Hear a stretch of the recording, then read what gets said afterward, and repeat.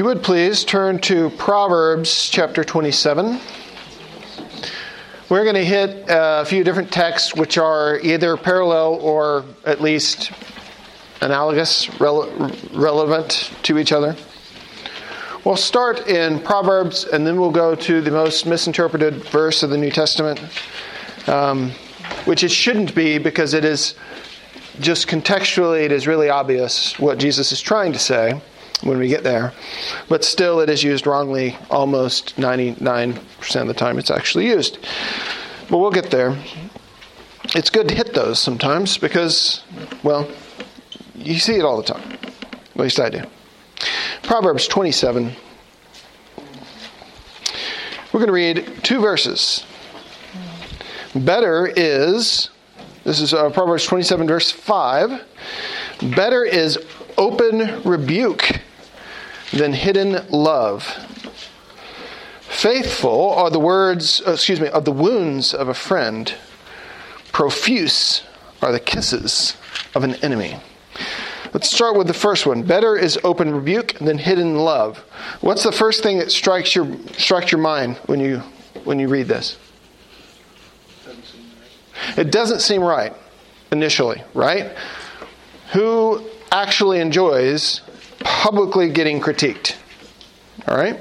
Now, this doesn't necessarily mean public. This could be in private, but it is open is the point. All right? It is known, as in you do something and someone doesn't hold it in, they actually say, you did wrong there. All right?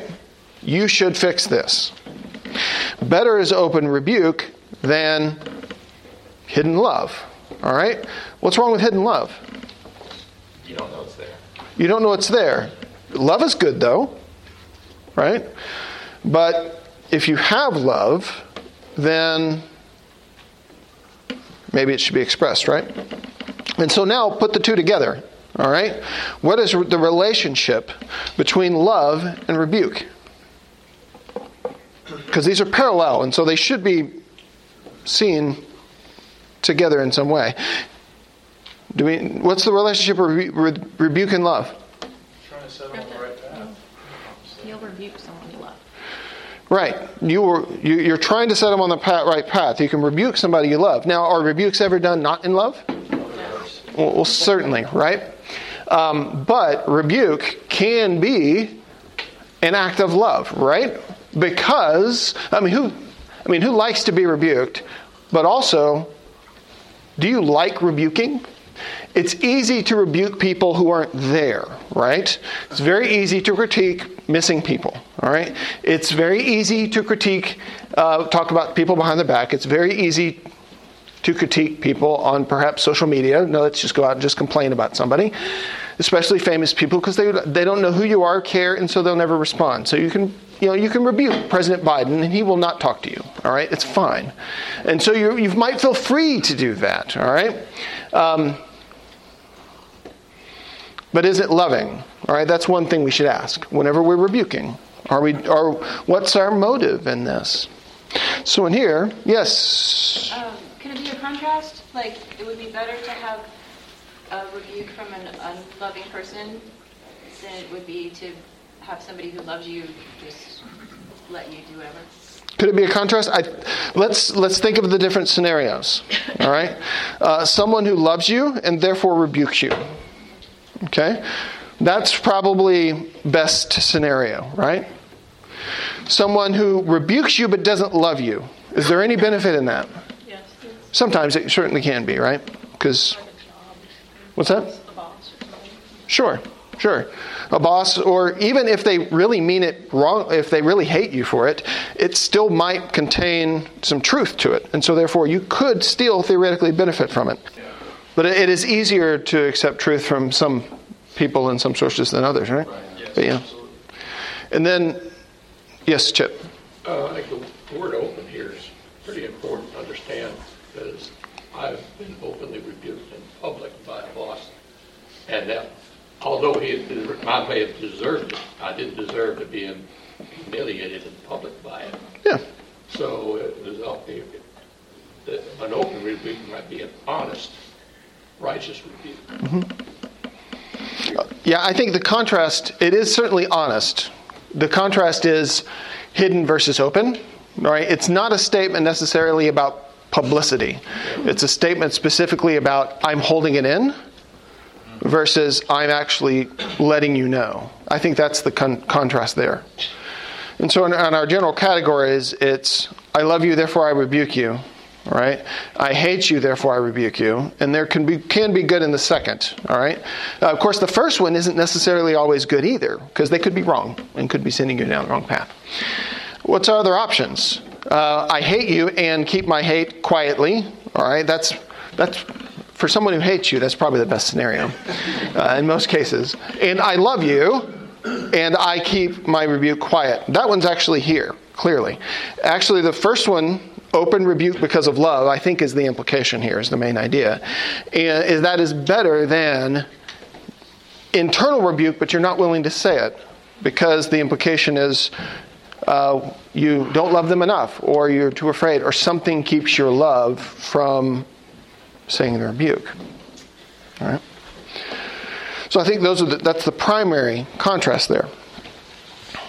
Now go look at verse 6. Not all proverbs sitting next to each other are relevant for each other, but this one certainly is. Faithful are the wounds of a friend. Profuse are the kisses of an enemy. Certainly some overlap here, right? When somebody rebukes you, do you feel wounded? It's a very natural thing often to feel wounded. You might not, depends on the nature of the rebuke. But faithful are the wounds of a friend if the goal of the friend is to help you. Right? That's good. Profuse are the kisses of an enemy. What's that talking about? Yeah, that's talking about flattery. That's talking about getting good graces. And somebody might be doing that so ultimately to plan your downfall. Or they might in the future plan your downfall. Who knows? They might in the future do something against you. And so there's this idea in Proverbs here of if you are a good friend, all right, if you are a faithful, loving person, sometimes the right thing for you to do is to openly rebuke somebody, all right? Not publicly per se, all right, but openly, as in you speak it to them. So now turn to Matthew chapter 7. So either Jesus here is in blatant contradiction of the Proverbs, or most people, when they quote this verse, they don't quote it rightly.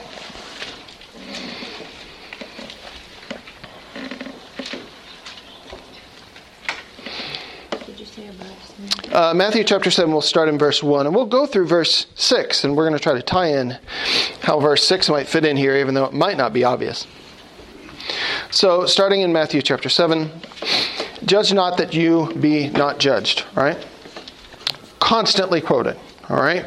Usually quoted in the context of, you said I did something wrong. Jesus said, judge not lest you too be judged, right?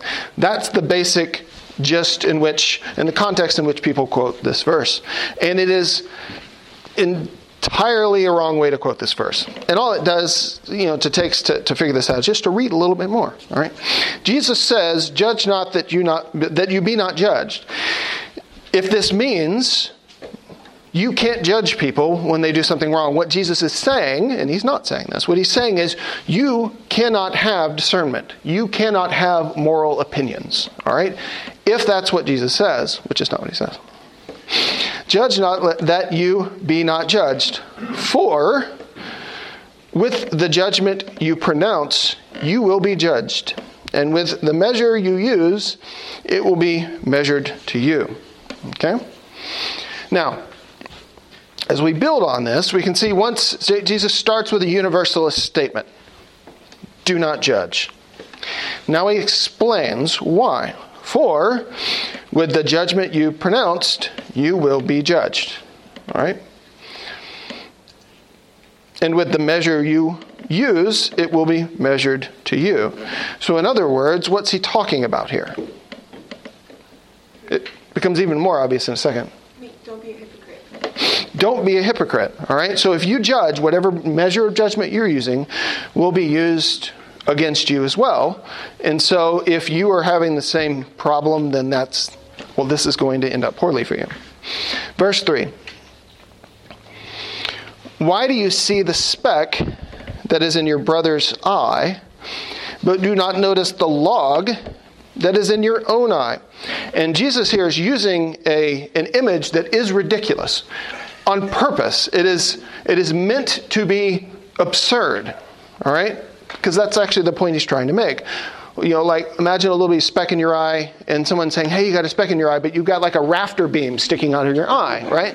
It's intentionally absurd, okay, to make the point. What is the point, right? Don't tell them they have a speck when you've got a rafter beam sticking out of your face. Or how can you say to your brother, let me take the speck out of your eye, when there is the log in your own eye? You hypocrite. And now he uses the actual word that Leah said. You hypocrite. First take the log out of your own eye, and then you will see clearly to take the speck out of your brother's eye. All right? So Jesus, as he sometimes does, he uses ridiculous images to kind of try to make a point. All right? And that's the point he makes here. And it's an hypocrisy point. If you have a major problem with controlling your finances, and someone has a minor problem, you should not go and say, wow, you're such a terrible person because you can't control your finances. All right? If you have a major problem with lying, all right, you should, if someone says one little white lie, you are not the right person to go to them and say, man, you've got a terrible problem lying, all right? That's you having a log, having a rafter in your own eye when they just have a speck, all right? Now, in terms of tying this back to the proverb, the assumption at the end of this paragraph, all right, is the reverse of the notion that people start reading this paragraph with, all right? The total reverse.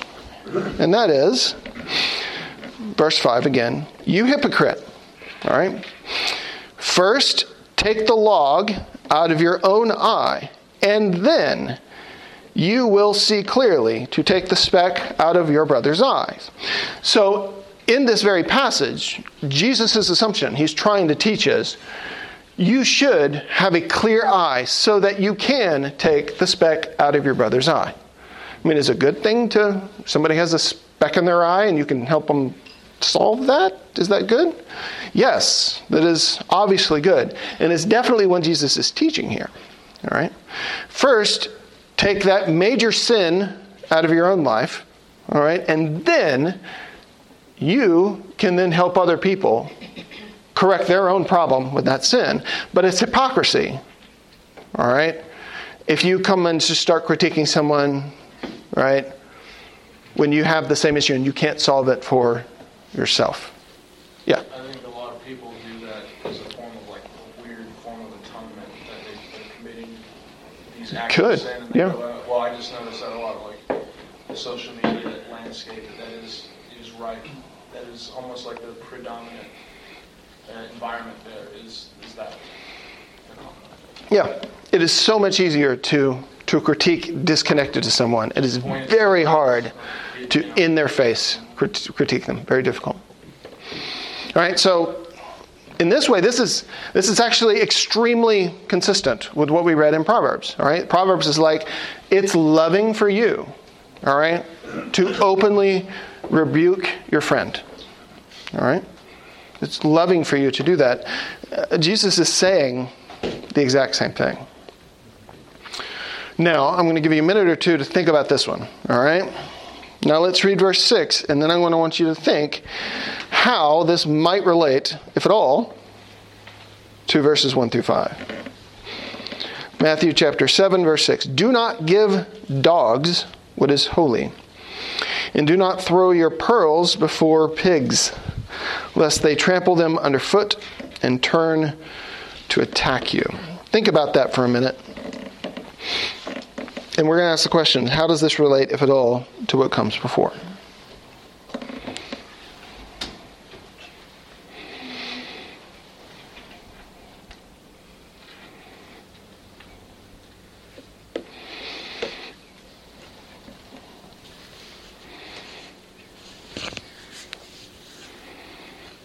Sarah, Yeah. before we move on to that, could I make a quick observation? Yes, please. In order to see the speck in your brother's eye, that requires passing judgment too. So judge not, lest you be judged is not a universal blanket statement. Do not judge. It definitely requires judgment. Absolutely.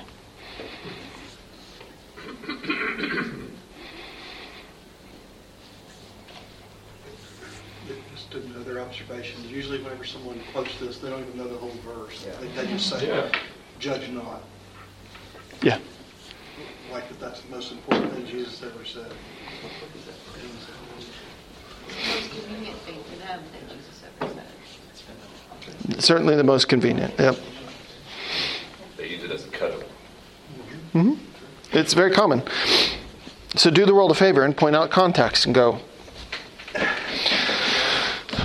All right, so what do we think about this verse? Do not give dogs what is holy, and do not throw your pearls before pigs, lest they trample them underfoot and turn to attack you.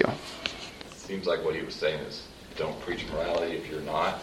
And then in 6, he's saying, don't waste your time preaching morality to those who aren't going to receive it. Because more than likely they're going to turn on you anyway. Okay. Anybody else have thoughts?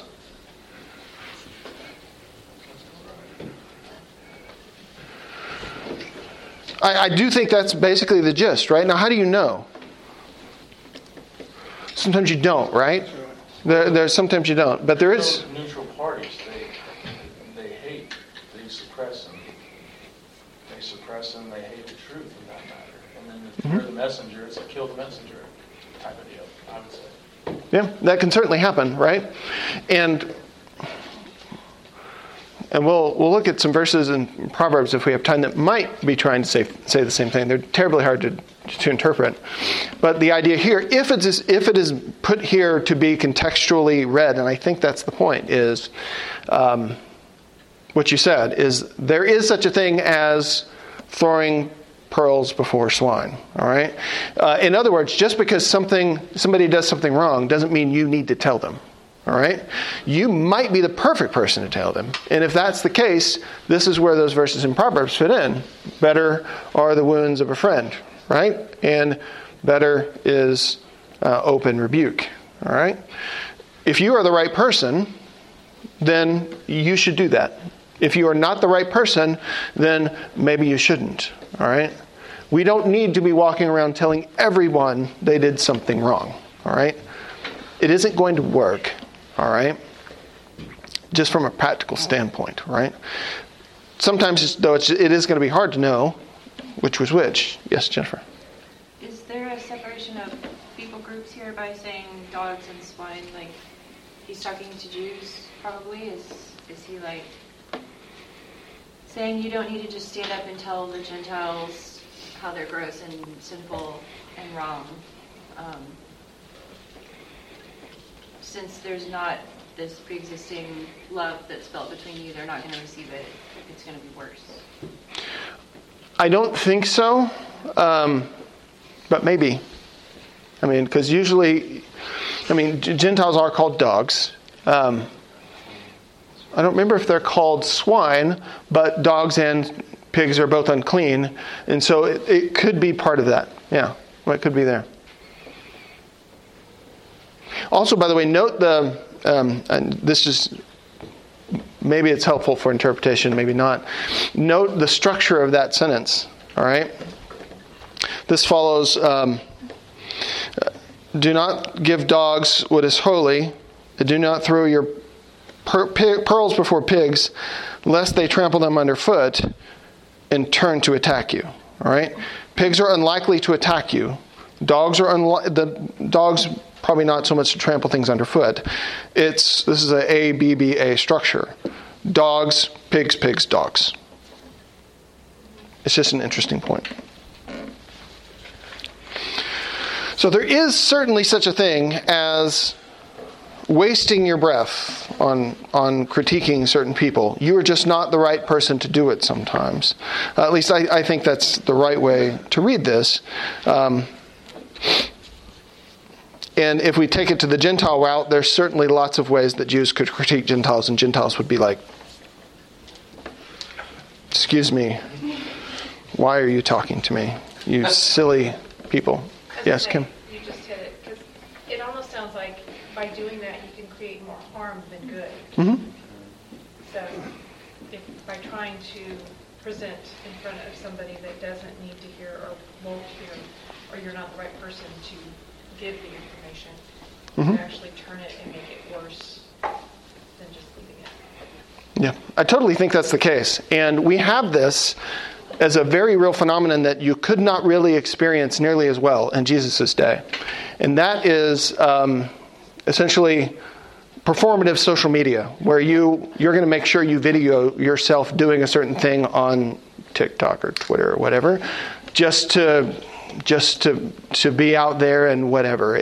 I see it all the time, and what it usually does, all right, is there's going to be a certain group of people that'll go rah rah rah. Then a lot of other people will take that and go, man, these people are stupid, right? It doesn't do any good, all right? If everything you do is going to be looked at as ridicule by the people you disagree with, then it's very questionable if it's going to be very useful at all.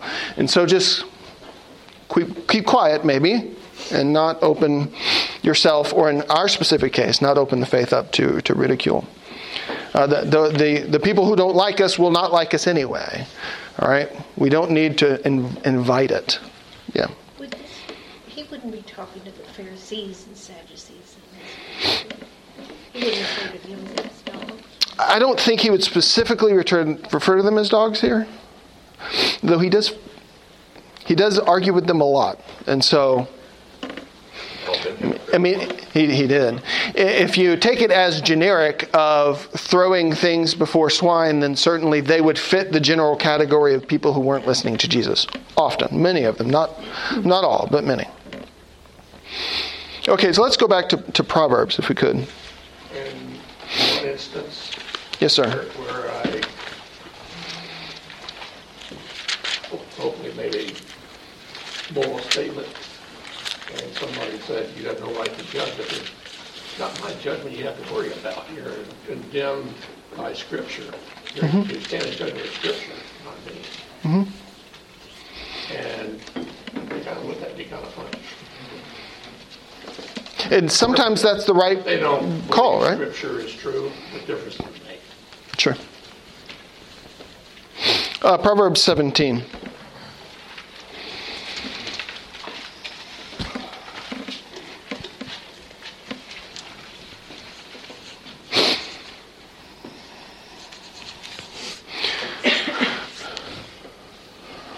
Proverbs 17, verse 10.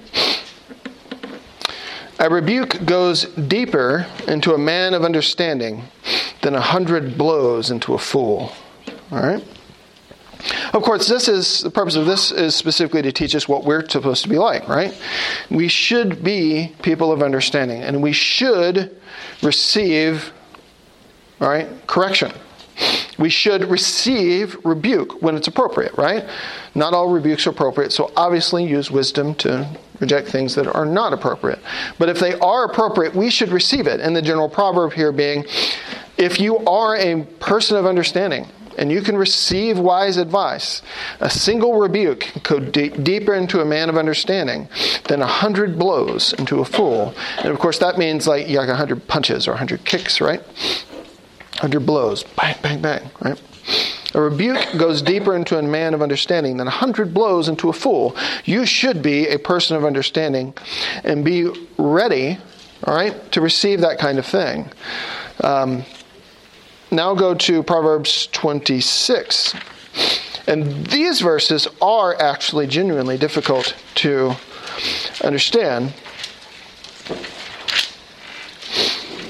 And have been ever since they were written. There's lots of different takes on it throughout history. Proverbs 26, 4 through 5. These are two verses that if you were to separate them by large distances, this would be exactly what somebody would look to and say, look how the Scripture contradicts itself. But they're set right next to each other, all right? Because it's just as I don't know why, as a deal with it, all right? Just kind of think through what this possibly could mean. 26, 4 through 5. Answer not a fool according to his folly, lest you be like him yourself.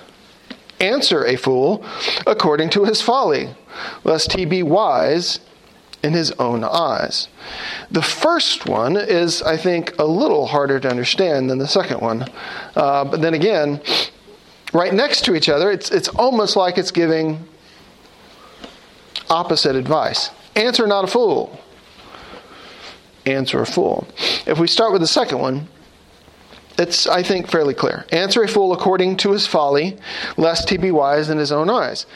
It is good to, if someone is being foolish, all right, given context and everything else, right? Perhaps it would be good to answer this fool so that that fool will stop being a fool, right? You use that masterful junior high device of sarcasm. To make it less obvious that it's yeah. By the way, sarcasm is rarely a good critique. Just keep that in mind. That's not usually the best way to approach people. Yes. Often easily available.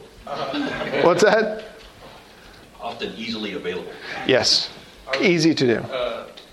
Like at least the fourth one, to me, it's, if you've done those foolish things in your past, and you see, if you're a younger person's coming up, you're trying to say work, for instance, or what have you, and you notice those things that you yourself were doing, you can see that in them now. Yeah. I've done that many times, trying to tell younger guys, like, I see a lot of me in you and the foolish things that I did and what you're doing. It's to some extent or another, I would say that. Yeah. I think, too, that maybe this echoes or resonates with the Matthew 7, because they're both about discernment, about knowing when to turn, or knowing when to give the pearls or when to keep the pearls, when to answer or when to not answer. That's a definite possibility. Another possibility I've heard would be, and I don't think this one's it, but it's true, but probably not what is meant here, which is don't make the same assumptions that the fool is arguing and argue on his turf. And because sometimes they're making foundational assumptions in their arguments that are themselves false, which seems a whole lot to assume that that's what's going on here, but also true. Yeah. Is he talking about two different kinds of fools? Could be. Is this the swine that's not going to listen, or is this the fool that might actually listen to you? It's hard to say, right? Because it's the nature of Proverbs. So many of them are disconnected from context. But that is true, right? Just like you said, that's true. Is it true here? Could the ambiguity also emphasize that we can't know other men's hearts truly? That's true. Is that true here? I don't know. That's true, right? Yes, Jonathan.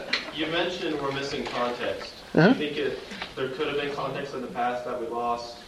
Or was it context that people who this came out in their time would have understood better than we do because we're 2,000 or 3,000 years later than Solomon? I do assume that when this was first written, he had something in mind. Yeah. Right? But I'm not sure if it ever made it past the writing down of, because there's no context in which to embed it, right?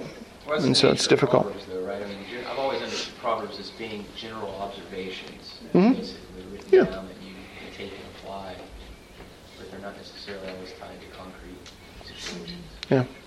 Which makes them terribly difficult to understand sometimes, like this one. Turn to Philippians chapter 1.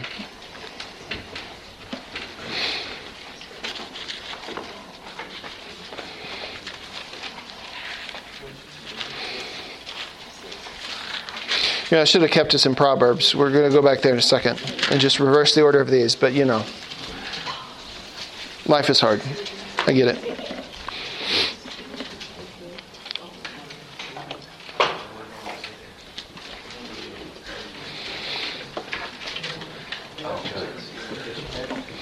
All right. Philippians chapter 1. Paul is going to pray for the Philippians. All right? There's a piece on this that is relevant for us. Paul says in verse 3 of chapter 1, I thank my God in all my remembrance of you. Now in some of Paul's letters, like at least one is written to a church he's never been to. All right? What about this one? Do we know? Where was Philippi? Philippi. Where was that? Where was that? Anybody? Turkey, correct? Very close to Turkey. Right on the other side of the water. This was in Macedon, named after Philip. That's right. Alexander the Great's daddy, right? So Philippi. And did Paul ever go here?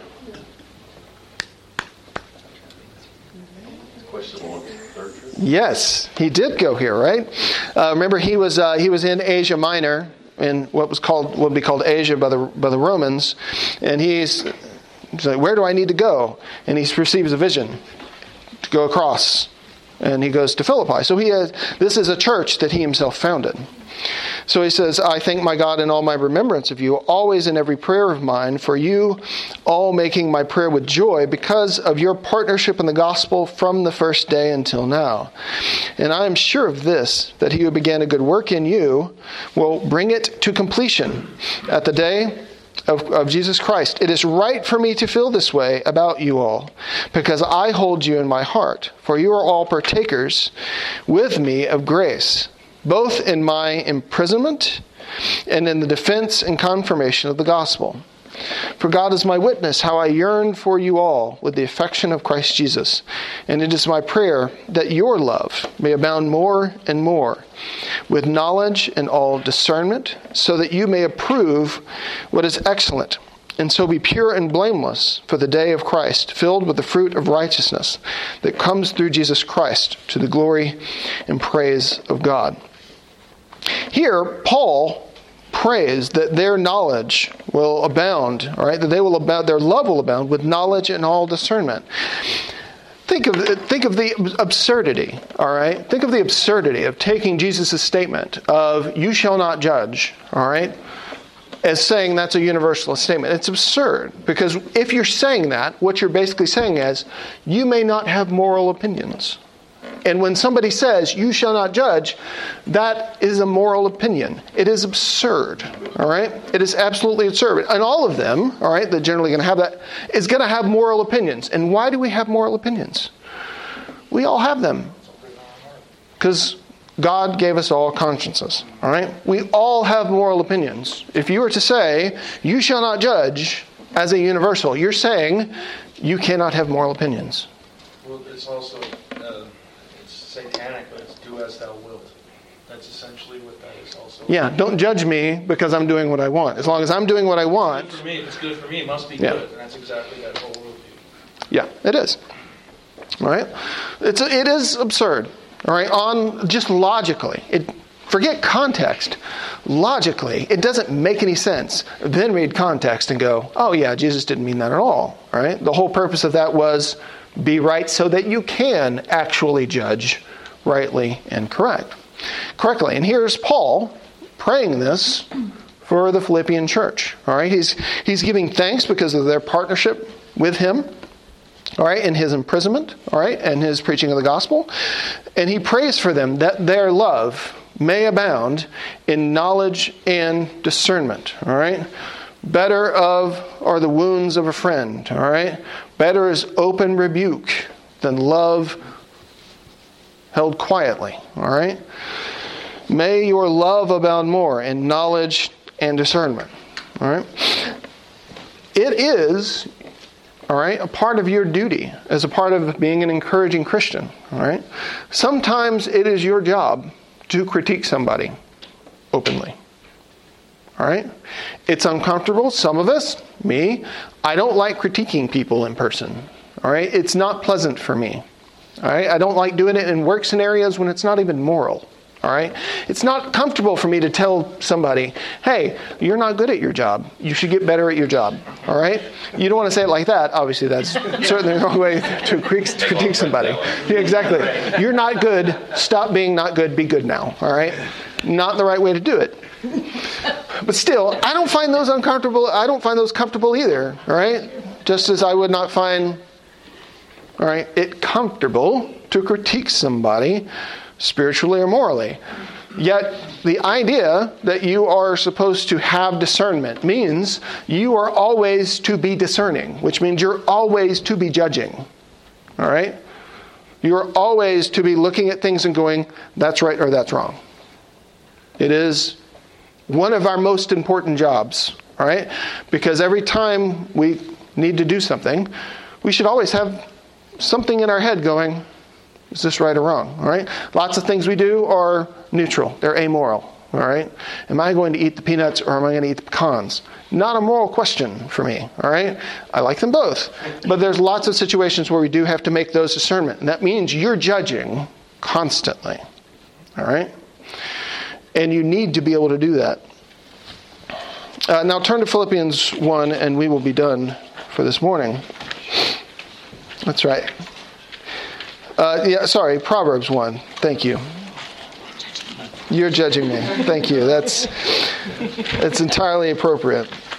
You know, if I was nice, what I would have done is said, hey, put a bookmark in Proverbs because we're going to keep coming back there. I'm not nice, though. Conveniently, it's in the middle of the Bible, so you just have to close it and then open it up in the middle and you see what's there. That's true. It is easy to find.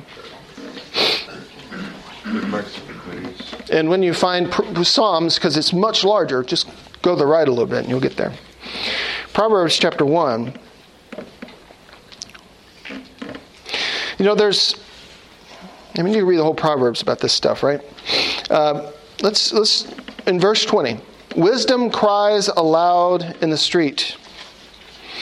At the head of the noisy streets, she cries out. At the entrance of the city gates, she speaks. How long, O simple ones, will you love being simple?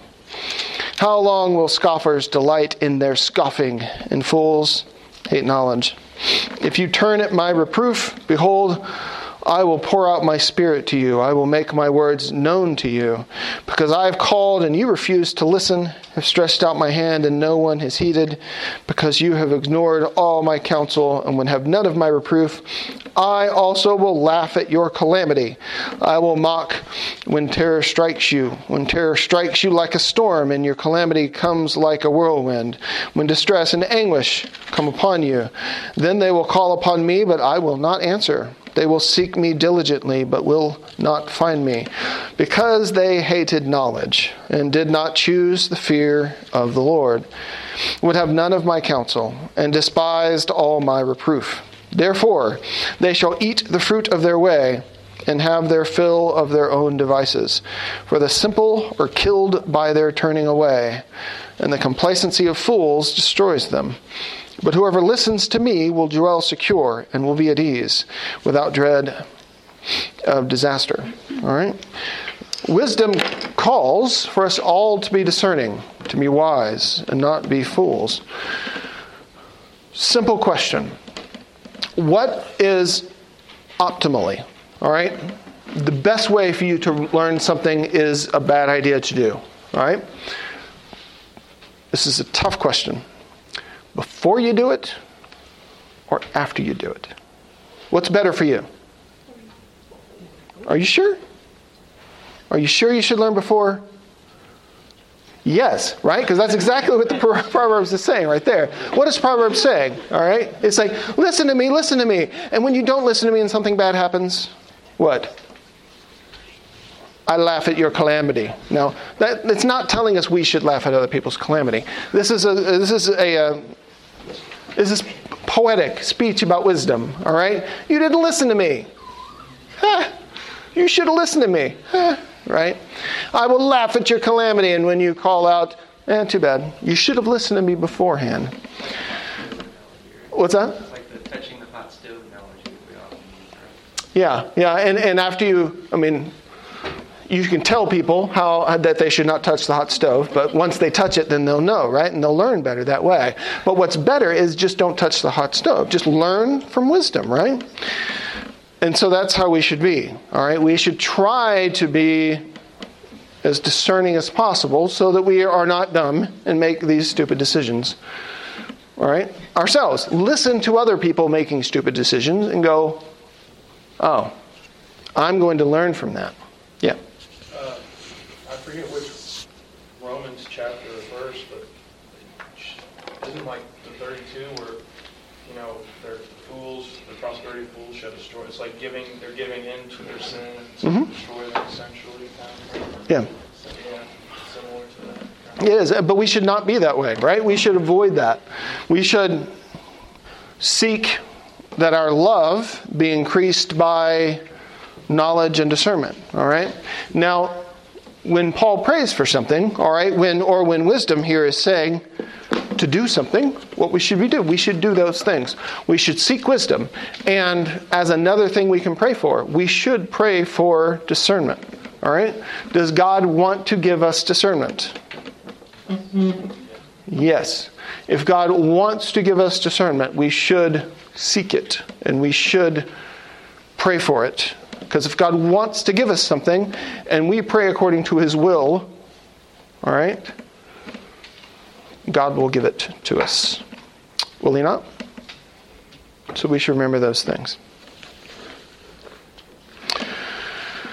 That is it for today. Any final thoughts before we dismiss? Can I just come back about the don't answer a fool, answer a fool idea? And I think it kind of goes back to what you were saying about, or what we kind of said about, like, don't be a hypocrite and not everything that's wrong is something you need to comment on. Like, if it's not, like the finance idea, sometimes you can see something's foolish and you know that, but it might be more harmful for you to go and talk to that person because you could get caught up in it and answer in a foolish way. Yes. Versus sometimes you do know what's wrong.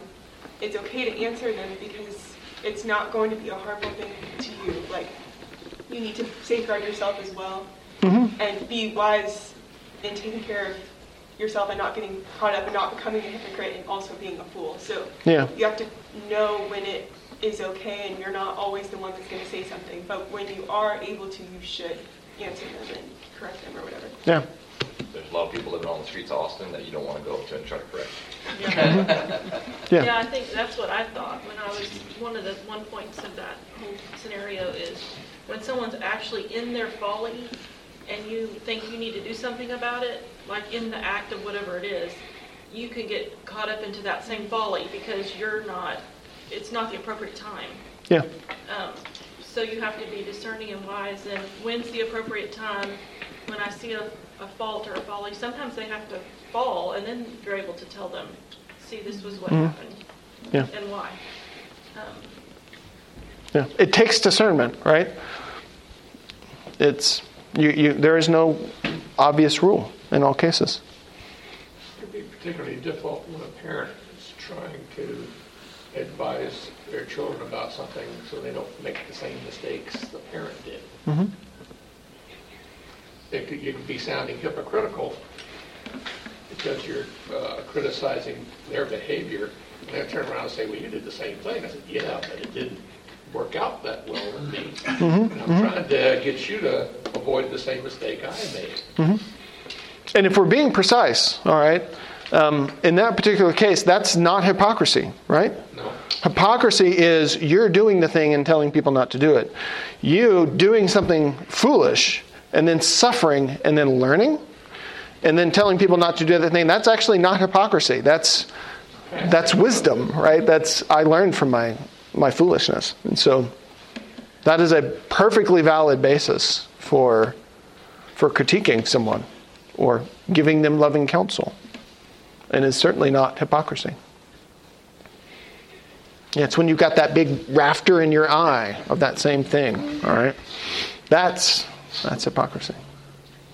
I think it takes faith and humility to have wisdom, because you've got to, if you're going to receive advice from somebody, you've got to trust that they're a reliable source of advice and that they actually do have your good in mind and not just they're trying to wreck your fun.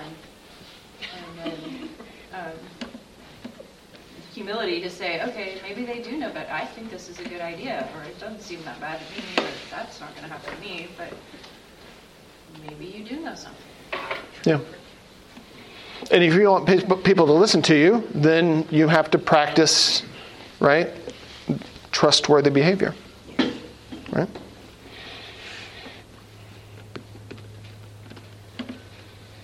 Any other thoughts? Good thoughts, everyone. Good thoughts.